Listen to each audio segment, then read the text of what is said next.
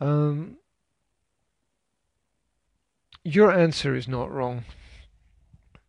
Your answer is not wrong because very often you can make a choice. From my perspective, tennis is an activity. It is more natural for me to say I was playing tennis yesterday than I played tennis yesterday. I experience it as an activity. Now, maybe you don't. Maybe you experience it as a fact. That's okay.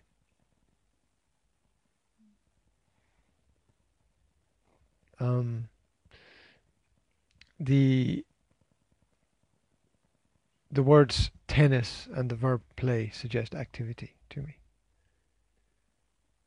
but maybe they don't to you. That's a part of language. The fact that there's more than one possible way to describe things or explain things. You know, give me your full answer with all the parts. Give me the full sentence.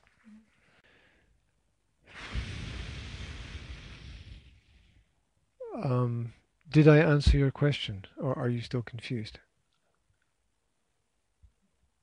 Be honest. I'm confused, Okay. but it's better, I think. Okay. Let's look at a parallel example. Let's not look at this. Let's look at a different example. I will go to the cinema. I am going to go to the cinema. Which is correct? Okay, which feels better?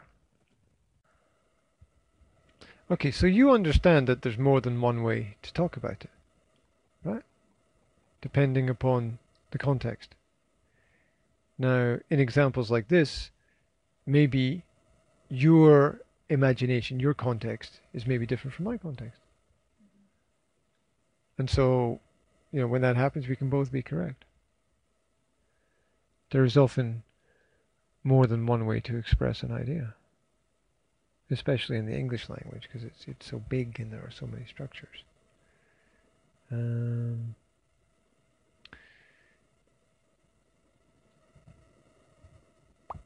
uh,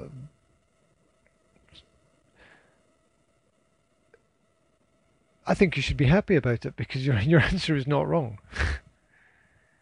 You know, you're looking for you want a rule. Like, what's the rule? When is it this and when is it this? Give me a rule, right? That's what you want. You want a rule. Well, um the rule is that often both ways are correct. That's the rule. You know, strawberry cheesecake and banana cheesecake are both good. No, tell me which one is better. Well, it's kind of hard to say, right? I mean, some people like strawberries more, some people like bananas more. So it's how you feel about it.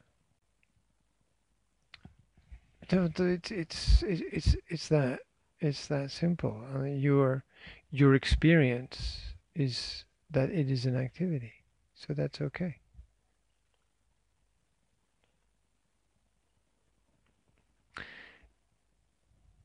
If books gave us all the answers, you know, the world would be a perfect place. The Bible would be enough. It wouldn't be anything else. Wouldn't need anything else. But they don't. Books don't give us perfect answers.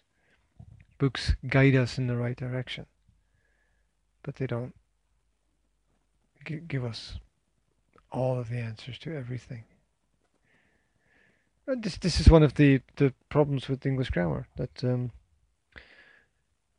perspective is still important. Is that a problem? I don't know if that's a problem. That perspective is important, but it is. Think about conditional language. Conditional language is all about perspective. If sentences. If I wore a dress, people would stare at me, or people would look at me. If you wear a dress, people will look at you. You see, my second conditional is your first conditional. Because I'm a boy and you're a girl. It's about perspective. It's about what's real for one person is not real for another. It's perspective.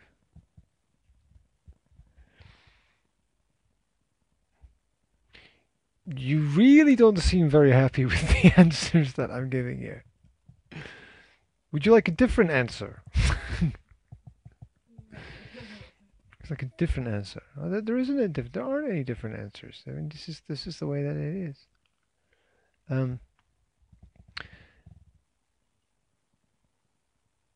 The English language is not perfect because nothing is perfect.